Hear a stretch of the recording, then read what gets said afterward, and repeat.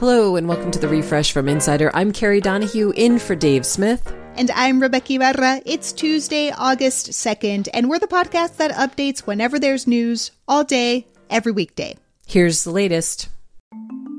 Nancy Pelosi's plane has touched down in Taiwan's capital city, Taipei. The largest tower in the country flashed the words, "Thank you," and Taiwan hearts U.S. to welcome her.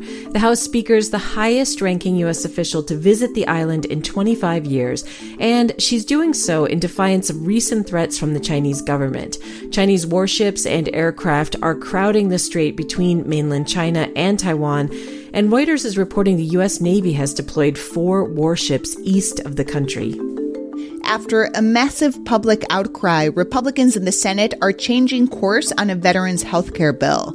They now say they will help it quickly move to President Biden's desk after stalling last week. The bill would be one of the largest expansions of veterans' benefits in history, increasing health care eligibility for millions of vets exposed to toxins from burning trash pits on U.S. bases.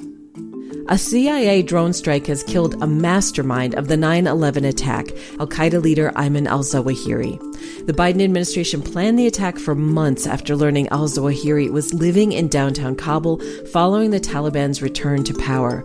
President Biden addressed the nation last night. Justice has been delivered, and this terrorist leader is no more. The U.S. says the strike on Saturday evening was so precise, al-Zawahiri was killed while standing on a balcony, and reportedly no one else in the house died. You remember Cassidy Hutchinson. She's the White House staffer who gave powerful testimony at the January 6 hearing. Hutchinson's role after Donald Trump left office has been a matter of scrutiny lately. If she was so dismayed at Trump's actions surrounding the riot, did she stop working for him? Well, apparently not. Insider's Dave Leventhal says public records exclusively obtained by Insider confirm Hutchinson worked for Trump for weeks after he left the White House. So the documents also indicate that Trump kept Hutchinson on his small team of post-White House staffers, even though he recently insisted that he barely knew Hutchinson and that he had rejected her for such a job. Donald Trump has made a last-minute endorsement in today's Missouri Senate GOP primary. His choice? Eric. That's all he said. Eric. Trouble is, there are 2 Erics battling it out for this nomination. One is the scandal-plagued Eric Greitens, who stepped down as Missouri governor in 2018. The other is Attorney General Eric Schmidt. Both campaigns claim the endorsement is about their Eric. Reached for clarification by NBC News, Trump's office said unhelpfully that the endorsement, quote, speaks for itself.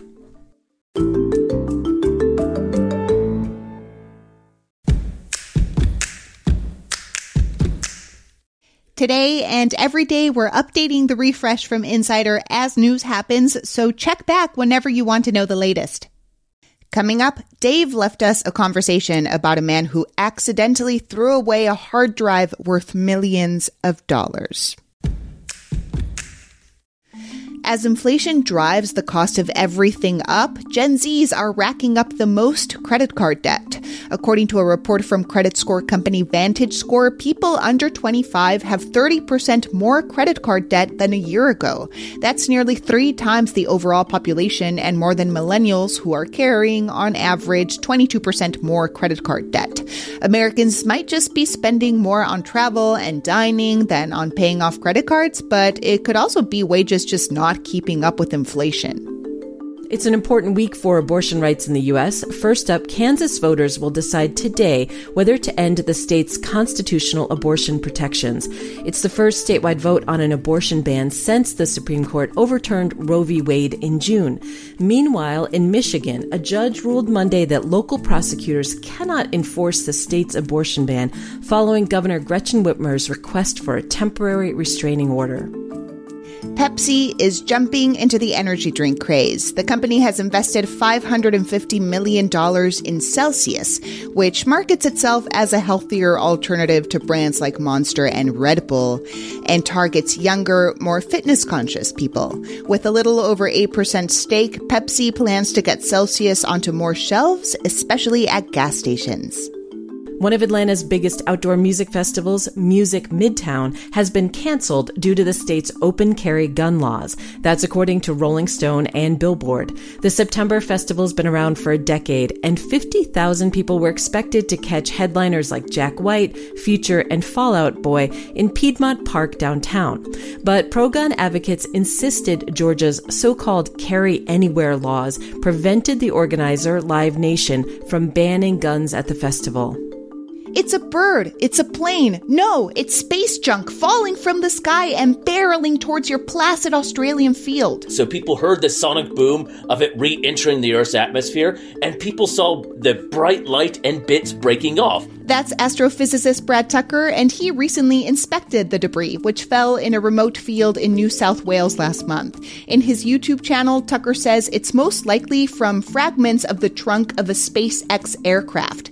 The largest is a 10-foot tall triangle wedged into the ground. Scary, but cool. I've never seen a piece of space junk fall like this. This is an extremely rare event, and it was super exciting to be out there to help verify and confirm it.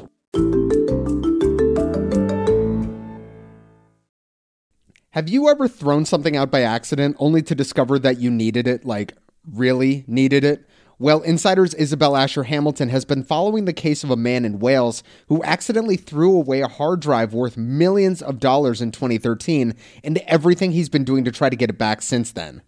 So, Isabel, first off, can you give us the background on the story? How did someone have a hard drive worth so much in the first place? So, the guy is named James Howells, and he is from Wales, and he was one of the very first people to start mining Bitcoin. So in about 2009, I think it was, he mined what is now worth a lot of money, but at the time only cost him a few pounds or a few dollars to mine. He threw the hard drive out in 2013. He had two identical looking hard drives in a drawer, and the wrong one ended up in the rubbish bag, and his partner took it to the dump. So it's been gone almost 10 years now. This is exactly why you don't throw away your hard drives, people. Don't throw away anything of value. So actually, how much Bitcoin was there on this hard drive? 8,000 Bitcoin. And the value of that fluctuates. So when I published the article, that was worth around $181 million. But if he'd got his hands on it at the end of 2021, I think it would have been closer to $500 million. Oh, my God. So, I think people may have heard the story before. It is obviously wild to lose that much virtual money and have no way to recover it. So what made you actually want to check back in on James now in 2022? It was actually my editor's idea. She was just curious about how he was getting on, and by happy coincidence, he was closing in on finalizing this business plan, which is a proposal that James wants to put to Newport City Council, who are in charge of the dump, where his hard drive is currently buried. And it's a proposal that basically includes getting a bunch of funding, about 11 million in total, and the idea being that he would have funders who would kick in that money regardless of whether the hard drive was found or whether, even if it is found, let's say they couldn't get the Bitcoin off it, these backers would still be willing to put in the money basically to fund the treasure hunt. And so tell me about the actual treasure hunt. Why do you need that much money to go and look for a hard drive? And what's the actual plan here? Yeah, so the broad strokes of it is that they would have to go into the landfill, which is all buried under the earth, and they would have to excavate it. So they would have to dig up the specific parts of the landfill that they know electronic waste is buried in. And they would have to be very careful because it's a landfill that has hazardous materials and asbestos buried in it. So they'd need to make it like a full commercial operation, which is James's plan. And they would need to take everything that they dig up and sort through it. So that would be a combination of getting, human workers to put it on a conveyor and just, sift through it with gloves and stuff like that. And there's also an element of the plan that involves getting some robotics in there, which would be kind of like a scanner at the airport, except that it has a sort of mechanical arm on the inside and some AI vision. So it would basically scan, and anything that looks like it might be James's hard drive, the arm will grab. Do you have any sort of sense on what his odds are on actually executing this proposal? The plan itself is pretty wild and out there, but do you get a sense that any venture capitalists will bite on this plan? So the big problem isn't really the VC so much as the council, because the council has been telling him for almost 10 years that he is not allowed into the dump. They say that they're worried about the ecological damage. It's fairly binary in a sense, because it all comes down, for the moment at least, to whether the council lets him in. And this business plan is his sort of best shot at convincing them. But we went to them for comment in the story, and they gave a quote which was something along the lines of, "There's nothing he can show us." So that makes it sound like his chances are pretty slim. And I think that if this doesn't work, the next step for him is going to be legal action, which will also be very difficult. You know, when I read the story, I kind of like oscillate between emotions of, geez, man, just let it go. Like, just move on with your life. And then the other feeling of like, man, if I lost millions upon millions of dollars somewhere, I would also try to get it back